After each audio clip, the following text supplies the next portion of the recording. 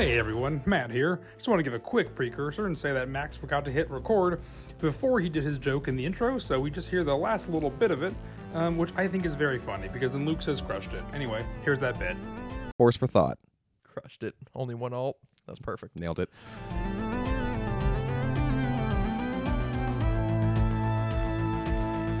Hello and welcome back to Force for Thought. Today we are going to be talking about some of the most emotional moments in Star Wars, specifically character deaths. We are going to be ranking our top 5 individual character deaths and then giving some honorable mentions along the way. So without any further ado, we're going to start with our number 5, and I'm going to start with Matthew. Real quick, I feel like I always do this. One mention is we should mention that this is recording before the finale of Ahsoka.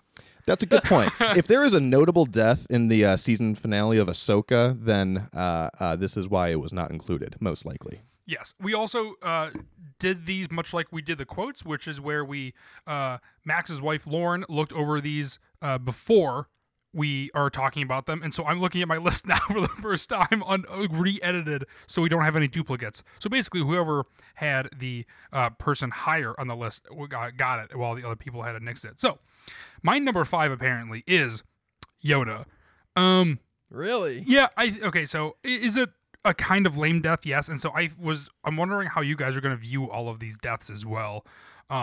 To be 100% honest, Yoda was in my honorable mentions originally, which has shifted the list a bit. Someone got kicked out of your top 5 because it was a repeat, so you bumped them up. Like 3 people got kicked out of my top 5, so I have to rethink of all of this on the fly. It must have been a lot of people because I was joking about my not top 5 for the 5 worst Star Wars deaths, and Yoda was in there for me. Yeah. Wait, worst deaths? Yeah. Yeah. He just kind of falls asleep and is like, all right, I'm going to go to bed. He does, but I think what it means for the story is huge, right? I mean, it sets, yes, he dies in kind of a lame way, but I also feel like he goes out super graciously in comparison to, what he could have. He survived, how much he survived, the backstory, his history, and I think that it leaves Luke stranded, right? He's not fully trained, and so now he has to kind of go on by himself. So it's like, yes, Yoda, but it's also the implications of what Yoda's death brings to not only the story, but also Luke Skywalker.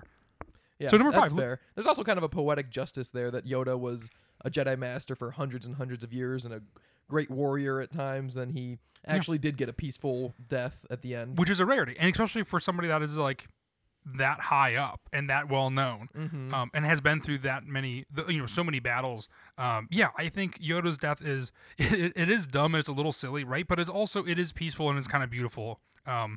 He literally just kind of like yeets out, which is funny. Yeah, I mean it's impressive on the one hand that he survived hundreds and hundreds of years in the position that he was, but then also the last 20, 30 years of his life, he was enemy number 1 of the Galactic Empire, and he just hunkered down and survived all that time and then peacefully died. Like, Sheev Palpatine is still kicking himself every day, even on Exegol, wondering about where Yoda is. Yes, exactly. Again, it's the implications, what the entire galaxy. Mm-hmm. All right.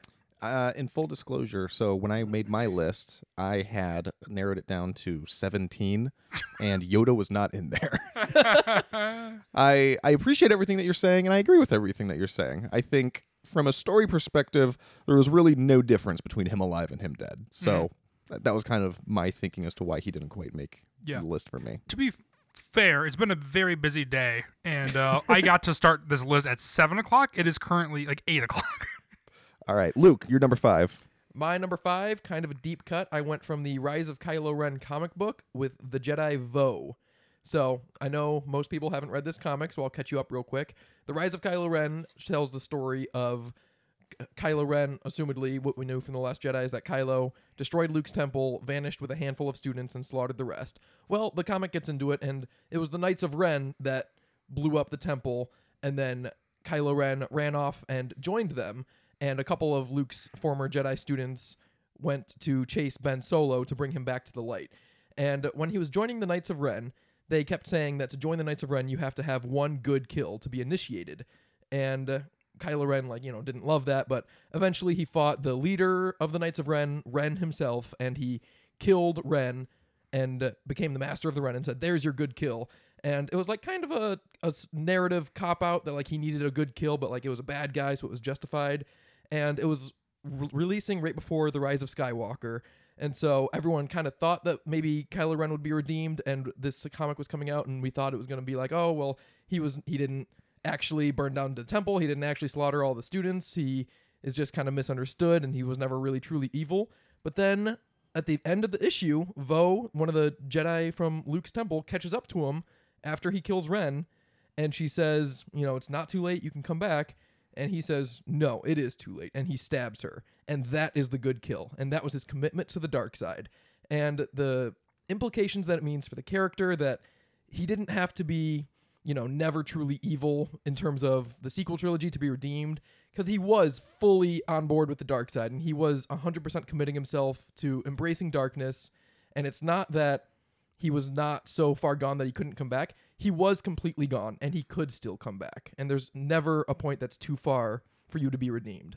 I like everything you said, Luke. That's really cool. It was really good, and it's a total of 4 issues, and there are a bunch of other Jedi from the temple that are in it as well, and they kind of like slowly die off, but they kind of die like not directly at the hands of Kylo Ren, but like indirectly, right? And so everyone, yeah, the whole series, you're thinking that they're just doing cop outs, that he never actually killed anyone, and this is all, he's just misunderstood. And then at the very end of the last issue, he finally kills someone in cold blood, and you're like, oh, okay, there it is. Yes, he's evil.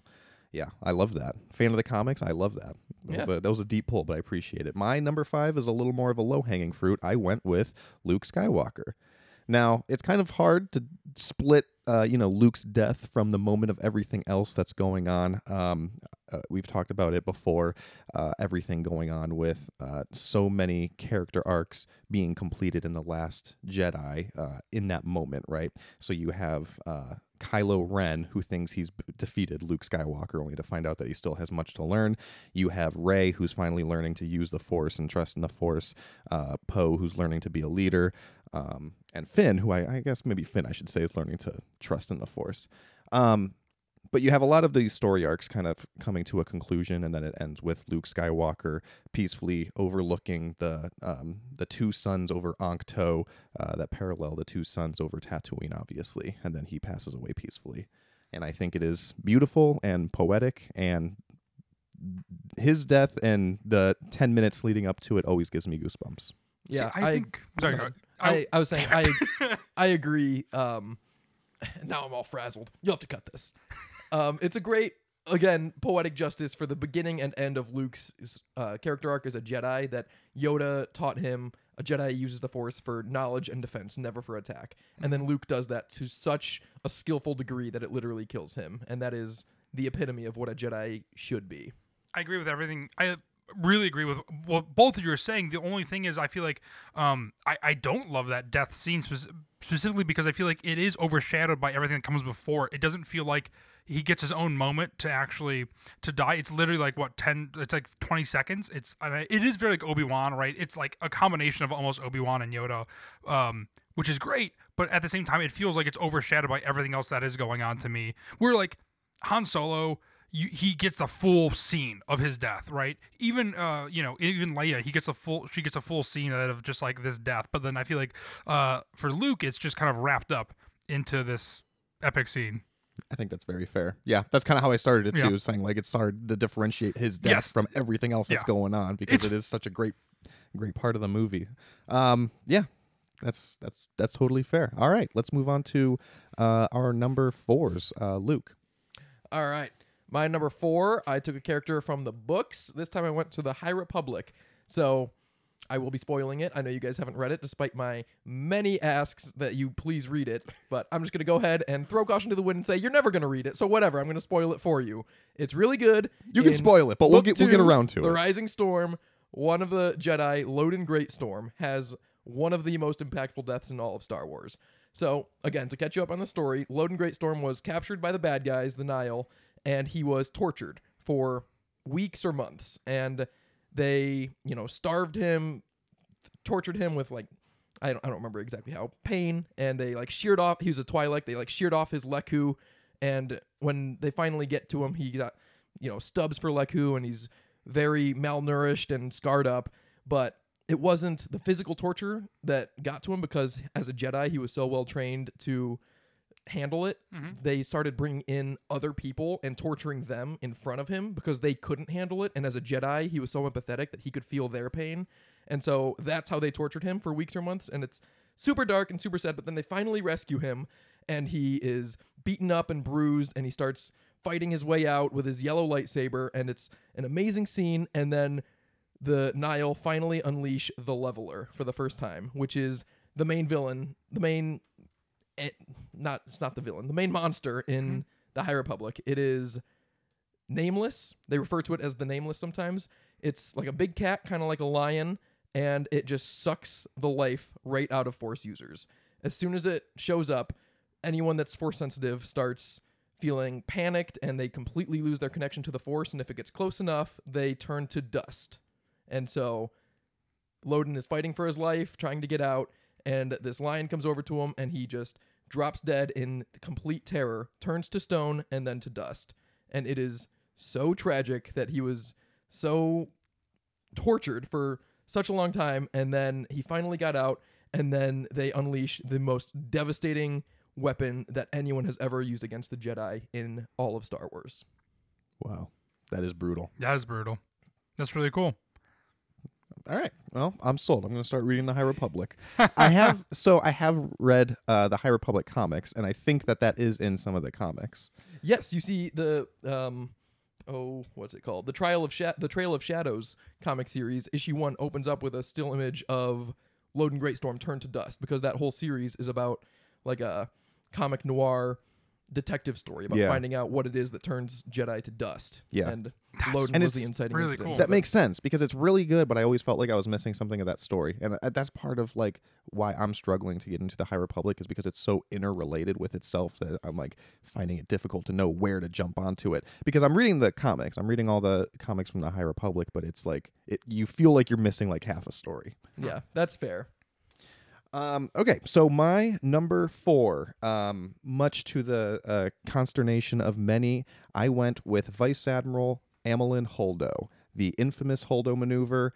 I know that a lot of people dislike it. A lot of people think that it breaks Star Wars, and they are absolutely wrong. It is one of the coolest deaths in all of Star Wars. It is one of the coolest moments, and this is basically just going to be a big defense of the Holdo maneuver. So buckle up for a second. So everyone always says like, oh, the Holdo maneuver is silly. Like it kind of like breaks Star Wars. It's overpowered and everything like that. And it's not. It was a moment of sacrifice where Amilyn Holdo did what she had to do just to give the rebels a little more time to get to the planet. Because when you break down what happened, that's all that she did.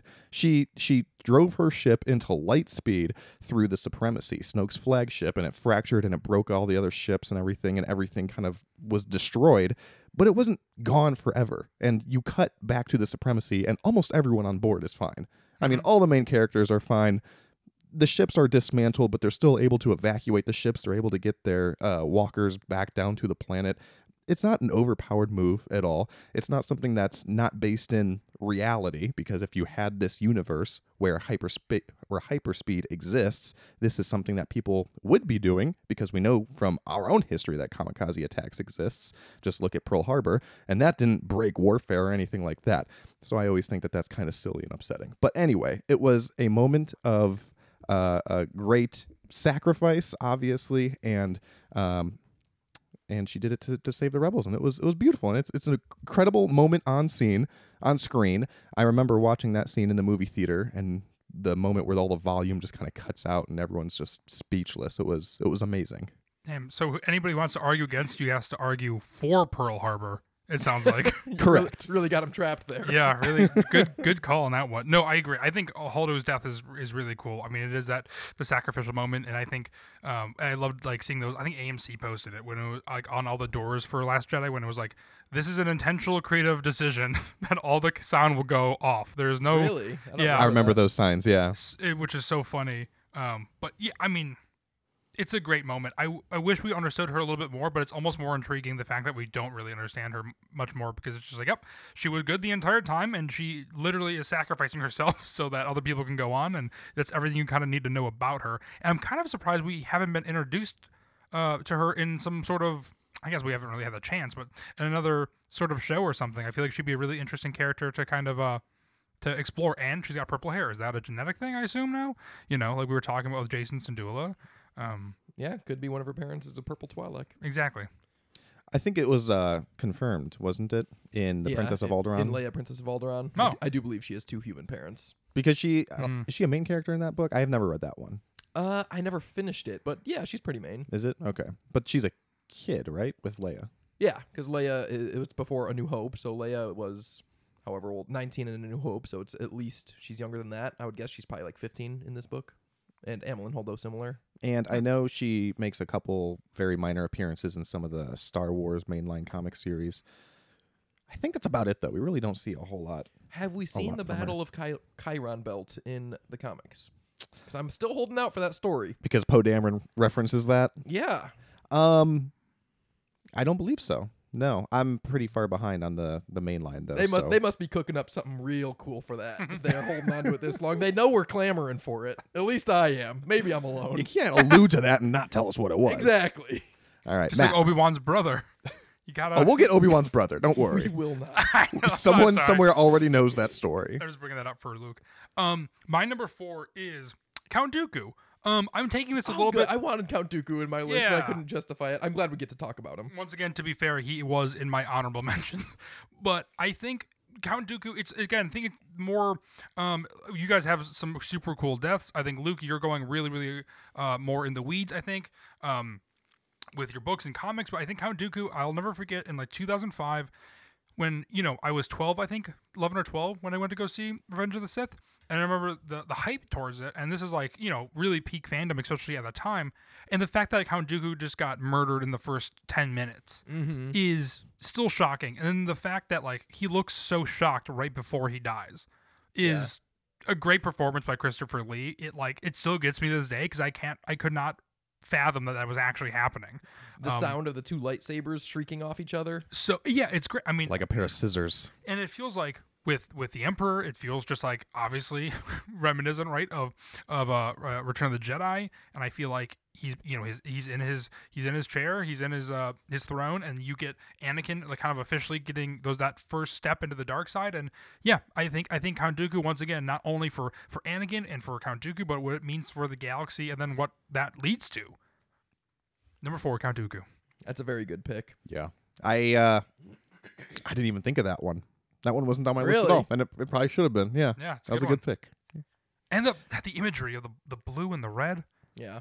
I would have had That's to go great. into the Revenge of the Sith novelization, which is not technically canon, to talk about Count Dooku's death, and I didn't want to get into non-canon stuff, but We talked about it already. Another plug for the Revenge of the Sith novelization. It's really good, and it's not canon, but it might as well be. It's not uncanon, and it's got some really cool parts in it. All right. Moving on to our number 3 picks, and I will go first so that I can wrap up my trilogy of picks from The Last Jedi, because my number 3 Oh yeah, they're is... all from The Last Jedi so far. That movie's so good. It's good. There's a lot of good deaths in it. My number 3 pick is Snoke himself. So again, hard to differentiate his death from just the scene and everything else that's going around it, but it is my favorite scene. Ooh, hold on. Got to think about that before I say it. I'm going to say it. My favorite scene in all of Star Wars. All right. The moment where Kylo Ren uses the Force to manipulate Rey's lightsaber and activates it in order to cut him in half, and then Rey calls the lightsaber to herself. Kylo Ren and Rey lock eyes and then go back to back and fight the Praetorian Guard. It's one of the top... If it's not my favorite scene, it is certainly in my top 5. Yeah, I remember being in the theater with you, and I was just shrieking. It was a great moment. Yeah, that's one of my favorite theater experiences of all time. Yep. I remember he ignites the blade and cuts Snoke in half, and you're like, oh my god, this could not be cooler. And then the music starts to crescendo, and he brings the lightsaber forward, and then Rey's hand pops up from the bottom of the frame and grabs Yeah. it. And it's like, oh my Yeah. god, this scene is even cooler than it could be. Everyone freaks out about Captain America taking Thor's hammer, which me saying Thor's hammer and not the actual name is probably an indicator that like that moment is cool. But like it was fine, right? I'm like, yeah, Captain America can do everything. What a surprise! What a boring character. And it, for us, I feel like it is this moment in that theater experience where I'm like, everyone's reaction to Captain America getting the hammer is exactly how I felt during that moment in Last Jedi. Yeah, that's fair. Yeah. Yeah. But way more interesting, I think. Matt, number Yeah. 3. Number 3. Okay, guys, this is actually this is the more exciting one because it's actually not in my honorable mentions. That actually made my list of my top 3. I mentioned this before. I don't think this comes as any surprise, but number 3 is Tech. I love the Bad Batch. I specifically love Tech. I'm glad everybody else seems to as well. I think his death, much like Kanan, which I'm sure we'll talk about in a little bit, comes as a total surprise. Obviously, Tech's at the end of the season, so we don't really know what happens afterwards or anything. But it is not a death that I saw coming at all. And it's in such a, not minor, but it's in such a minor inconvenience that we have seen them beat, and we have seen them overcome this little inconvenience. And yes, yet, I agree, because these characters are constantly in mortal danger. Yes. And if they're going to go out, it's like, oh, they have plot armor, so they're going to survive this and Yep. this terrible threat. And it's just the simplest thing that actually gets them in the end. exactly. And that's the thing. And that's why I think Yoda's is so good, where it doesn't. He was able to survive, right? His death. And I think Tech, he did it for his family, and I think he like he always does. They don't follow orders. And I think it is a beautiful moment. And I was a couple episodes behind, and Max, I think, called me and was like, you have to finish this right now. And I was like, well, last time Max said that, which was the Breaking Bad season 3 finale, like a decade ago. And so I was like, well, I have to do stop whatever I'm doing now and just finish Bad Batch. And he was 1000% correct. And it was such a downer the rest of the day. And it is so unexpected too, because even though we've seen the Clone Wars and Rebels, and we know that these characters can die, you still think like, oh, plot armor, this is a kid's show. They're not going to kill off any major characters, right? Because during that whole scene, I never even thought of his death as a possibility. Because like Luke said, they keep getting out of these situations one way or another. And then it was when he delivered his final line, when he raised his blaster and said, when have we ever followed orders? Yeah. That was when I was like, oh my God. And then he shoots the little cable or whatever that was holding him up, and then he falls to his death, and it unleashes the cable car that they were on, saving them and everything. It was beautiful. And then when they throw his goggles to confirm he's dead, is heartbreak or not dead. I don't know. We'll see. I think they threw those goggles to confirm that they found his body. Yeah, I know we've talked about this a lot too, but just that was like the nail in the coffin, where it's just like, wow, there's like presumably, especially in that moment, no chance that he's actually alive. I do not read that moment the same, but Really? I love Tech's death, Yeah, no matter how permanent it proves. we might have to redo this episode. We'll see. Well, I mean, no matter what happens, even if he's in season 3, episode 1 of the Bad Batch, that scene will not change. It was still an amazing scene. Yeah. Absolutely. Luke, number 3. My number 3 comes from Andor. I had to include something from Andor because it's my favorite show of all time, and Nemec's death is so impactful. Oh, that's a good one, Luke.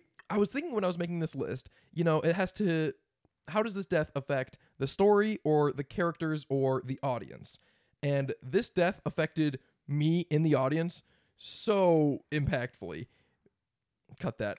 No. I just reused the word impactful twice though, because this death impacted me in the audience so substantially, because I was just sitting there watching it, and it was an intense scene. They're, stealing the Imperial payroll from the planet that's name escapes me. What's the planet? I don't know. Ahsoka just started. Oh That's my all I'm God. thinking about. Why can't I think of it? Aldhani. The Aldhani heist. Oh my God! They're stealing the Imperial payroll from Aldhani, and they're getting away, and it's really intense. And they got away from the Imperials. They shut the door, and they're not getting shot at anymore. And as soon as they launch, Nemec just gets crushed by a crate. Yep. And even when they're getting away, they give him the space morphine, and so he can still do the navigation, and he's shouting climb, just like K2SO did in his death scene, which I'm sure we'll talk about. And it's an amazing scene, and I was so confident that he was going to live, and then they debated whether or not to try to save him, to take him to the surgeon that was built into the contingency, and they take him there, and he still dies. And we talked about just now about plot armor, and you knew in Andor that there's not necessarily as much plot armor because they're doing it in 3 episode arcs, so these characters don't necessarily need to carry over from one arc to the next. But just the way he died so unceremoniously, yet so, it was just such a stark moment when that crate hit him, and I felt like I got punched in the gut. That's one of Max and I always talk about this. Is one of Max's like least favorite things in movies is jarring deaths that just kind of happen, like in Pulp Fiction when the guy gets shot it's in the freaky. car, and it's like not necessarily the same because he doesn't die instantly. It's debatably worse where he does get crushed, and it's because of a fluke. Basically, he was just standing in the wrong place at the wrong time. And it is heartbreaking. And like we talk about Andor and Nemec all the time, but man, like that is a character that you could see in other things and other stories and continuing on, and yet they begin him and end him within like two to three episodes. Yes, and not to mention his legacy, that his manifesto goes on to shape Cassian's life as a rebel and get the plans to the Death Star, essentially. Yeah. And Andor gets a lot of credit for being such a grounded Star Wars show, and I think that's one of the most grounded moments ever, because it's not like this great, fantastical death. Like Matt said, he was just standing at the wrong place at the wrong time, and going to the surgeon, which they had built into the contingency, and him still dying, that's just like a super grounded moment where it's just like, yeah, sometimes people don't survive going to the hospital. Like his injuries were just too great. And we've never really seen that in Star Wars. And we've talked before about how he was saying, I can't feel my legs. And we were all thinking like, oh my God, he's going to be in a wheelchair. Like we've never really seen that in Star Wars. That'll be interesting. And then, nope, just dead. That is not what I was thinking when that happened. Oh, really? No. You didn't have that thought when he mentioned No. I can't feel my legs? I know you did. Yeah, I thought, well, yeah. All I thought was, oh my God, he's paralyzed. That's not good.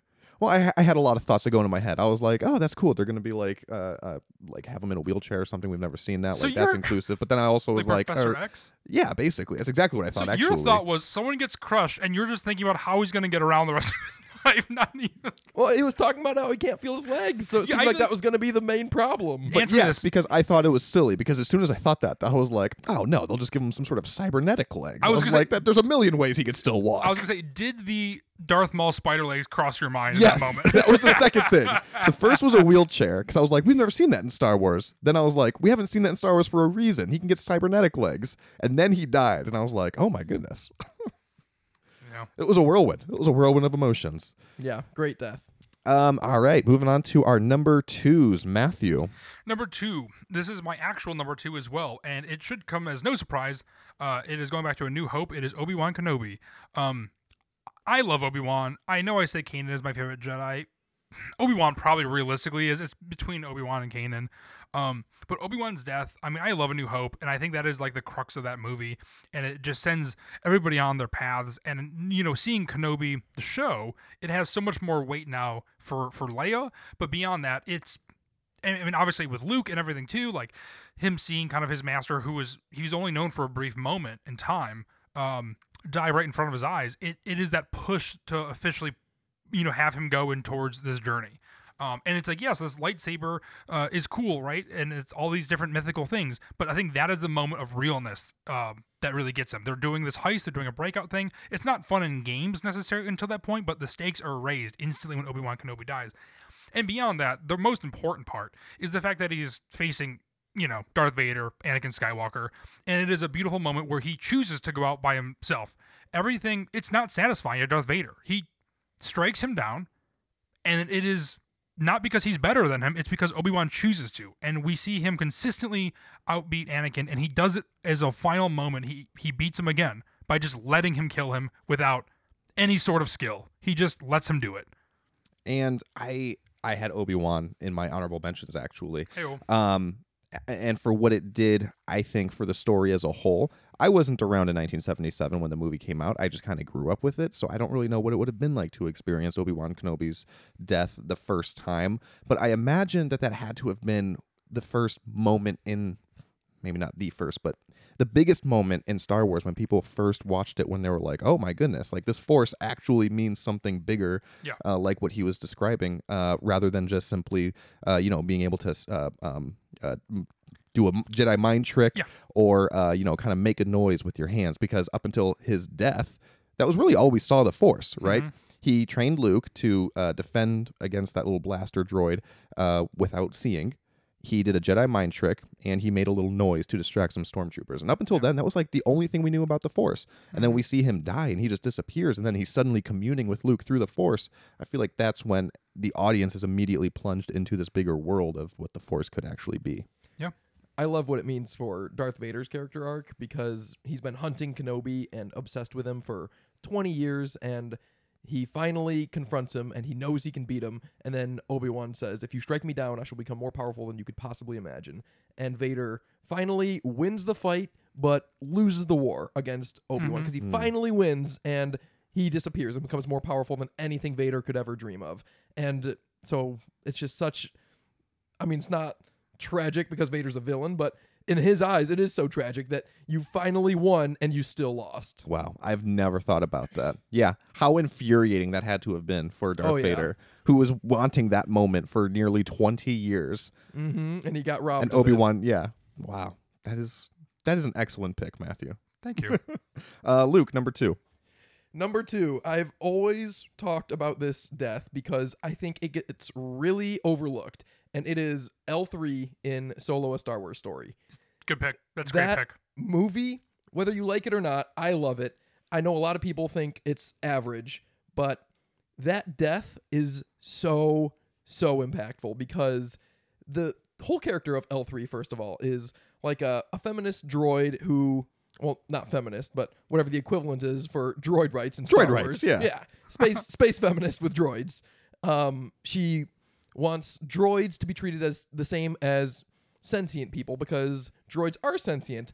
But are they? But are they owned as slaves, or do they have free will, or what happens when they die? And then she dies, and she says to Lando as he's holding her, and a lot of this goes to Donald Glover's performance also. But while she's saying, "What's happening to me?"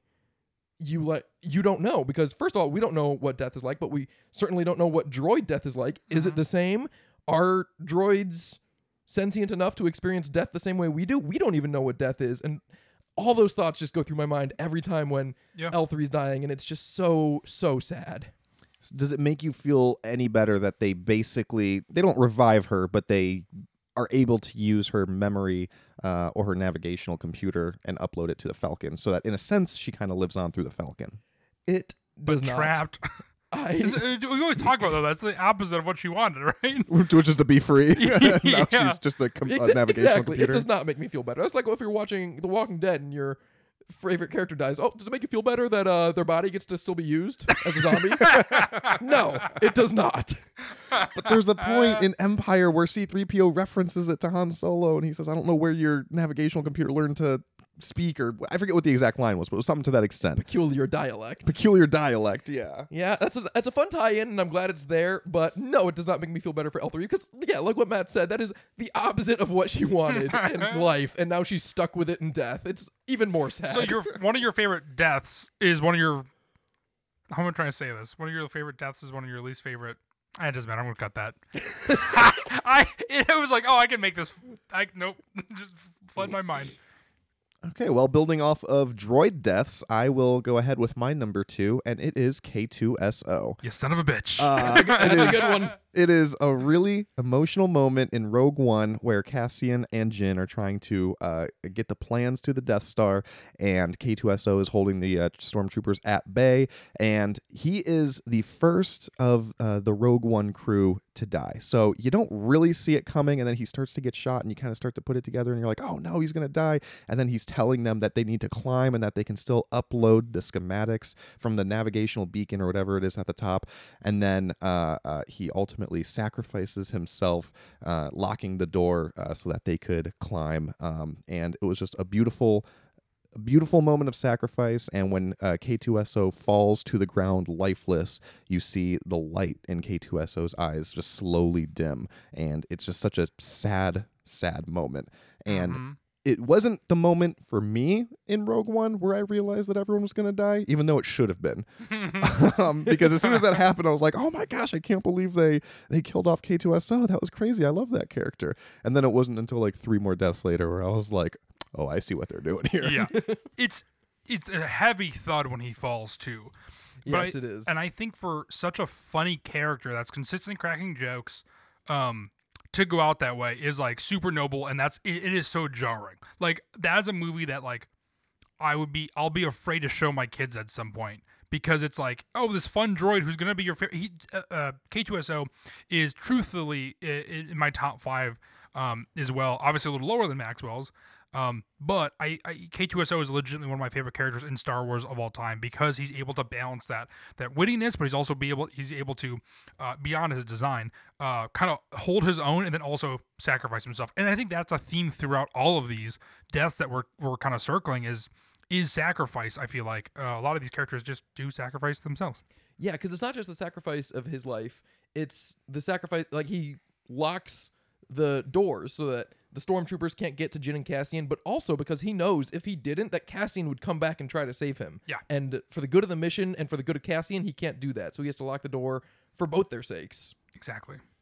Do you think in that moment he was also knowingly sacrificing Jyn and Cassian too? Because he said you can still upload it. He never really said a plan to get out of there, and then he obviously locked them in. I don't think he knew. I don't think he really had the choice. He was like, this is as far as my mission goes. It's up to them now. I don't think he thought 5 steps ahead. I think he was just like, this is the end of the road. Interesting. Do you think he was like, they're gonna go die now as well? No, it was just a thought that I had just now. That when he locked, like when you were saying how he locked the door, I was like, oh yeah, he was kind of locking them in there, wasn't he? But I've never thought about that. That is interesting because I think so. I think he knew when he was dying that Jyn and Cassian, one way or another, were also going to die in the next hour or so. To be fair, it was a suicide mission, right? They knew kind of what they were getting into. So, correct, but it goes back to what I was saying originally, which is how I really should have seen it coming that they were all going to die, but we all I did should have, not. and no one did. No, Do you mind if I can start with my number 1 now? Unless I goes out of order, but it feels like no, go for it. the perfect lead-in, which is my number 1, which is a bit of a cop-out, I guess, because it's technically 2 people, which is Jyn Erso and Cassian Andor. Nice. That is my number 1, and it's a beautiful moment. I love the scene, but what I love more than that is that these 2 people come from almost opposite sides of the rebellion. One born into it, one that comes into it, one that runs away from it and eventually comes around to it, right? And then the other one who wants nothing to do with it and then goes in so hardcore. And no matter, basically both of these people from different sides of the rebellion come together and have the same exact ending. And I think that is what it's about. It is about the sacrifice, and at the end of the day, even though Jyn is pretty new to the rebellion, right? She has this long history with it, but she's been running from it. And then Cassian, who has dedicated the better half of his life to it, both meet the same fate, and it's because of the greater good. And I think it's a beautiful moment. I also, as we've talked about, love Rogue One, love Andor, I love Jyn Erso. And yeah, I think and also, you know, Andor in that show, in that movie specifically, is like my least favorite character. And I think at the end you're like, oh man, that does suck though. I want to see more of them, and I'm so glad we are, because it's making one of the best Star Wars shows, the best Star Wars show we have seen. I might eat my words again. Ahsoka has not ended yet for us in this time, but yeah, Jyn Erso and Cassian Andor. And I think one of the reasons, going back to this theme of sacrifice, why that sacrifice was so emotional was because they don't know if what they did was worth it. Yeah. One of her last lines is, do you think anybody, or maybe Cassian said it, one of the two said, do you think anybody is listening? Yeah. And that is such like a sad, tragic line where luckily we as the audience know that they were and that they received the schematics and that they eventually blow up the Death Star, but they didn't know that. They were just laying down their lives for this suicide mission, this small chance to get this plan so that maybe they could blow it up in the future. They do it all for hope. I know. Exactly. And it's beautiful, and it's a quote that I think about every single time we record this podcast. What, that quote? which quote? Do you think anybody's listening? That's hilarious. We know they are, and they're all in Nebraska Shout out to our Nebraska fans. and Wisconsin newly.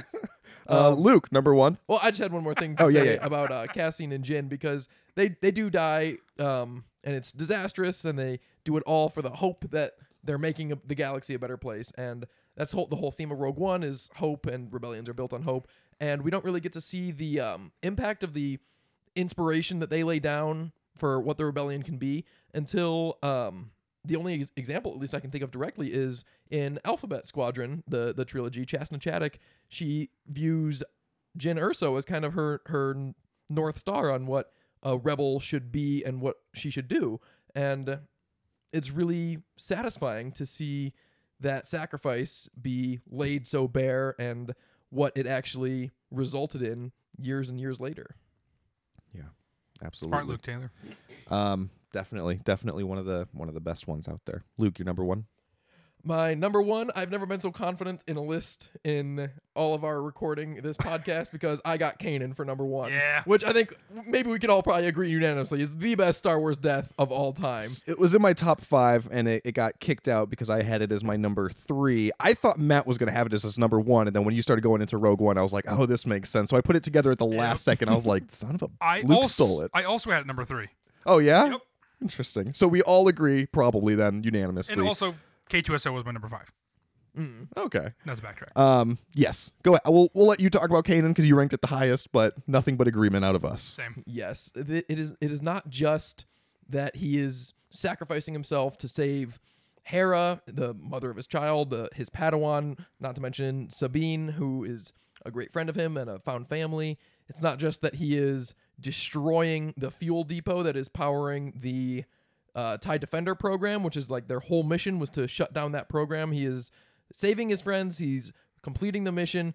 Also, the mythological aspect of it, that he is a Jedi as it should be, using the Force for knowledge and defense as it should be, like I said earlier. And he is holding back this explosion just long enough to get his friends to safety.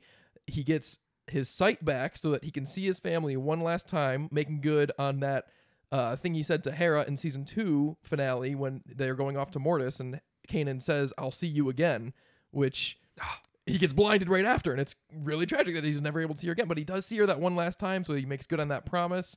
And it's just so, like we were talking about with Tech, it's out of left field. It's not even the finale to Rebels. It's like it's not the middle, but there's like a solid 3 or 4 or 5 episodes after 5 that. episodes, yeah. Episode 10, And, Jedi yeah. Knight. Yeah, I just think it is absolutely perfect. When he is able to see Hera again, I tear up every single time I see that.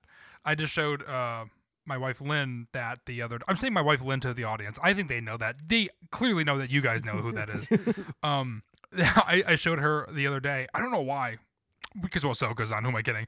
And yeah, I just start tearing up, which is so odd when you're showing somebody something they have no context, and you're like, what are you doing right now? But it is so sad, and it is so beautiful too. And then he force pushes and just fades to white. Oh, And also, I don't resonate with the Tech death as much because I had it spoiled for me, which I normally don't mind spoilers too much, but I do think the Tech death was a little bit less exciting for me because of that. But for months, I didn't watch Rebels while it released, and I was rewatching it, and I would see, like, on Twitter, a picture of that final image of Kanan with his eyesight back, and I didn't even recognize him because he got a haircut, and Yeah. I'm watching it, and he's blind, so I'm like, who's this idiot? I don't know. I have no idea who it is. And then No it beard. happened, and I was like, oh my God, that's been Kanan this whole time? Yes, Twitter, I do agree this is the most impactful moment in all of Star Wars. Luke is the type of person who would have been confused by Clark Kent wearing his glasses as a disguise. I have never seen this man before in my life. He looks very different with the haircut. He does. It's a jarring difference. He does. Yeah. Yeah, I agree. And Clone Wars, which we talk about a lot, and I absolutely love Clone Wars. There's a lot of really sad, kind of darker moments in it. And Rebels, I feel like, didn't have nearly as many, but this one was probably one of the most impactful. I agree. And guess it was what? a moment that just takes everyone off guard because you don't expect it from what you think is a kid's show, Nope. and then you see such an emotional death, and then afterwards you're just like kind of sitting in that, and you're like, oh my gosh, I can't believe that just happened. Mm-hmm. I think what you just said though is that it knows when to pack a punch, and it does. You know, in Clone Wars, it has a lot of people to kill off. Oh, we didn't do our honorable mentions before number 1. Oh well, that doesn't matter because Kanan's the best. We'll get to them. We'll talk about our honorable mentions in a second. Like 5s is very sad too. Yeah. But it's like there's a lot of those moments in Clone Wars, but in Rebels, it's like it's a very small group of people. But yeah, man, Kanan is the best. We can talk forever about it. We didn't do our honorable mentions because it segued in too nicely, just like this is segueing into my number 1, which is from the Clone Wars. It is a character named Satine Kryze. So for those of you who have seen Clone Wars, know that I don't really need to explain it. For those of you who haven't seen Clone Wars, Satine Kryze was the Duchess of Mandalore, and it was revealed that in an earlier life, Satine Kryze and Obi-Wan Kenobi had a little romantic interest in each other. And in a moment of vulnerability, Obi-Wan confided in Satine that had she asked him to leave the Order, he would have done it for her. And the reason that Obi-Wan was back with Satine during this time was because Darth Maul, who was also brought back in the Clone Wars, is going to Mandalore to take it over, and Darth Maul does so by assassinating Satine Kryze right in front of Obi-Wan, and she dies in his arms. Now, again, this is supposed to be a kid's show, and it's one of the saddest moments. They introduce a love interest for Obi-Wan Kenobi, where no groundwork was put for that in any movie prior to this. This was 100% introduced in the show just to have her die off in his arms, just to basically test Obi-Wan Kenobi, because Darth Maul is doing this to test Obi-Wan, to try to push him into the dark side. And Obi-Wan tells him that only the weak can succumb to the dark side. It takes true strength to oppose it. And this was the ultimate test for Obi-Wan Kenobi, and it was the death of the love of his life. And as she's dying in his arms, she tells him that she has always loved him. And it's one of the saddest moments in all of Star Wars. It's a beautiful moment, and also it makes Maul's death so much more satisfying too, that he also kills him. But yeah, I think it's a great choice. I don't know if it's my number. I would put it as my number one, not to poo-poo your number one choice. You clearly didn't. It's a great choice. But I think that is incredibly sad, and I do like seeing that side of Obi-Wan. And I think we've been saying this the entire time, but the implications around it. We've known Obi-Wan, and to see that other layer, and kind of why he is the way he is when he's like a little bit older, a little bit more like stoic and hardened too. Yeah, it's a great moment. And it's just a great way to humanize him too, because it's like, of course he would have had some sort of love interest when he was younger. You know, who doesn't? Yeah. Not to take the wind out of your sails a little bit more after Matt's already dumping on your choice, but What the heck? when you were saying that, to be fair, we also, I mean, we should just let Luke for number one for Kanan. To be fair, you can't really top it. yeah, I should have gone. You're over here I with a should've gone minor last. character, Maxwell. No, she's one of the most emotional deaths in all of Star Wars. What it means for Obi-Wan and Maul's storyline together. It does mean a lot, and I do love that story arc in the Clone Wars. But when you were saying that, when Satine said, or Obi-Wan said to Satine that if you had asked, I would have left the order for you. It reminded me of the Obi-Wan and Anakin comic series that I'm looking at on your wall, when it has a very similar beat that Palpatine is trying to seduce Anakin and convince him to like leave the Jedi, and Obi-Wan is talking to, I think, Yoda, and he says like, I made a promise to Qui-Gon, I'm going to train Anakin no matter what, so if Anakin leaves, I have to also to continue his training. And it's like a great moment for his relationship with Anakin, and this is the Satine one's a great moment for his relationship with Satine, but when you look at them together, it's like, damn, Obi-Wan will leave for anything. Just was willing to get out of there. We're lucky we kept him around. The dude was just looking for an excuse. Order 66 hit, and he said, thank God, I'm out of here. Good, I've been looking for retirement. Yeah, I need a new job. Oh, that's funny. Okay, so like Matt said, we didn't get to some of our honorable mentions earlier, so real quick, let's just throw a couple out there. Luke, what were some for you? Yeah, it breaks my heart. I wanted to do like a top 7 or 8 or 9 or 10 because there's just so many that I would love to get to, and I feel bad leaving them out. I mean, Han Solo, that's my first honorable mention. That is such a significant death in Star Wars, let alone the sequel trilogy and Kylo Ren and Rey's character arcs. It is very well shot, very well done. I wish I could have put it higher, but what are you going to do? And then my last honorable mention is Maul, who is probably not my favorite character, but top 3 characters in all of Star Wars. He has such a great story, from tragic beginnings to devastating endings, and we still don't even know all of it. There's still so much more to explore, and it's all going to be just as sad.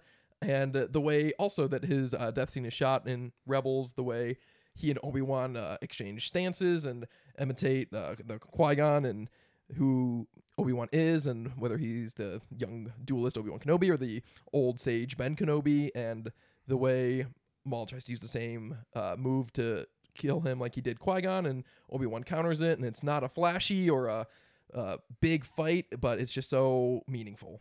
Yeah, very poetic. And it would not mean nearly as much if it wasn't for the death of Satine Kryze. That's true. I will die on that hill. I'm surprised. love the death of Satine Kryze. I don't mean to. I know I said I was taking the wind out of your sails. It was just because I was mentioning something tangentially related. That is a great death. I'm surprised that you didn't go with Qui-Gon as an honorable mention. He's your second favorite Jedi of all time, isn't he?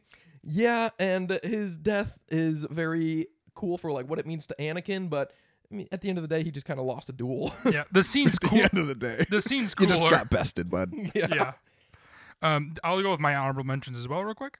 It's a bit of a mixed bag, to be honest. I feel like to start off on a very odd note, the Grand Inquisitor in Rebels is such a great death. I think when he falls to his death, battling Kanan, I think that is. I wanted to include insanely that, good. but I hadn't read the comic recently enough. Do you remember?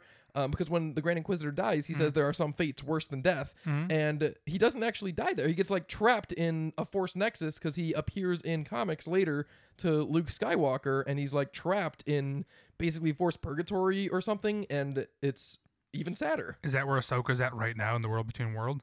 Because she also fell, but. Okay, well, I guess that nixes that, but either way, I'm going to go with still a good what I know is that I think that was one of the most intense moments in Rebels. I don't know, I loved it. It's super intense.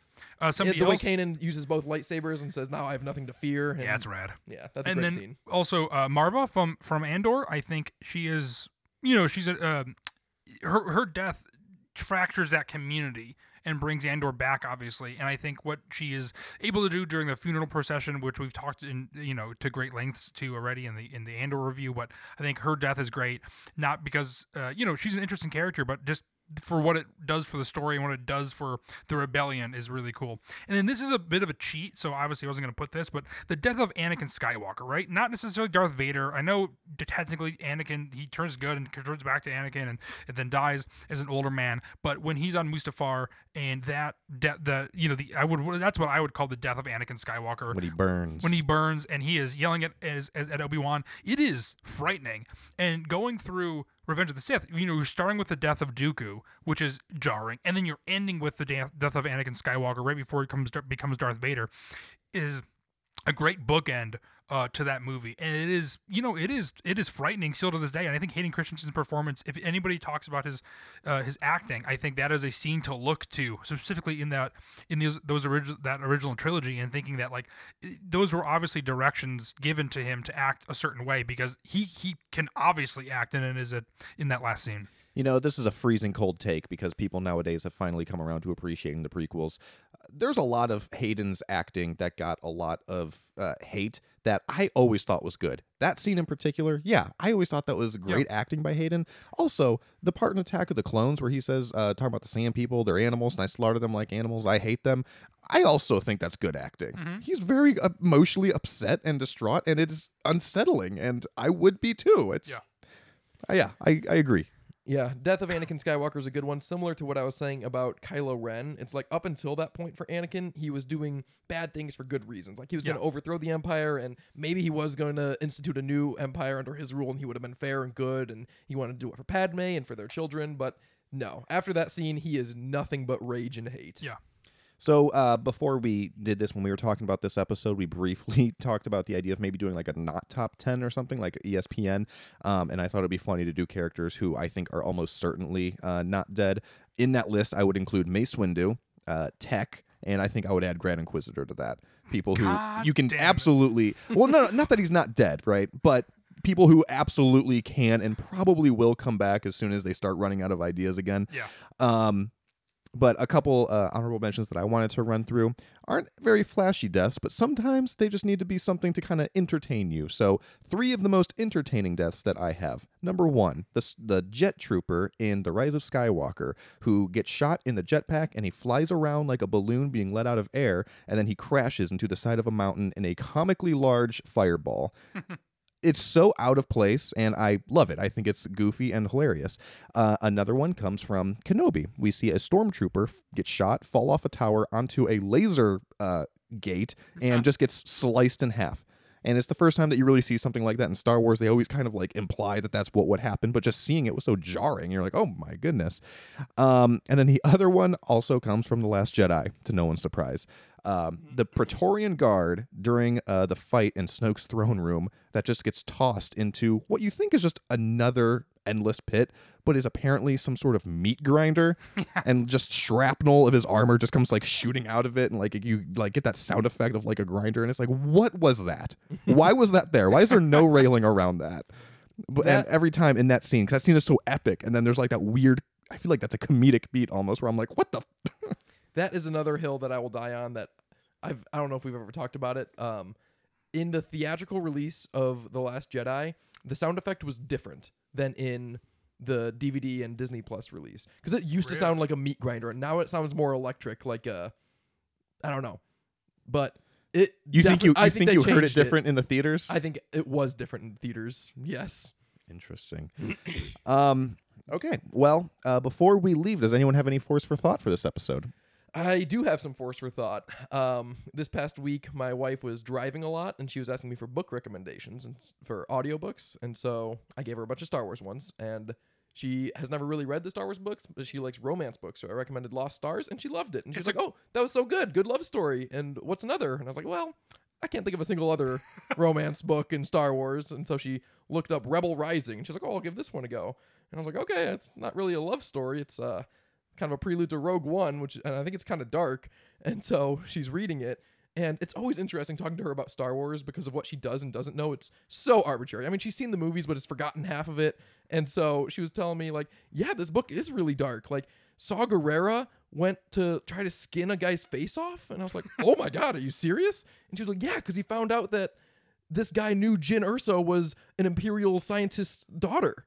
And I was like, well, we knew that. And she's like, oh, but you didn't know that he like tried to skin his face off? I was like, no, that is so different. An action he does versus the implications of what he is in the galaxy and who's he's connected to are very different things.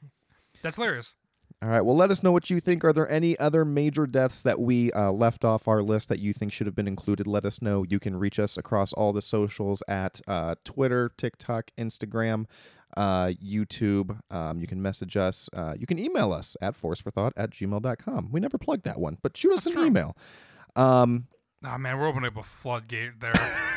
They're gonna start putting us for their spam accounts. and also let us know if you want to book us for a private event to do the podcast. We will come to Nebraska. Nebraska and Wisconsin. Those are the only two states. See you, Sammy.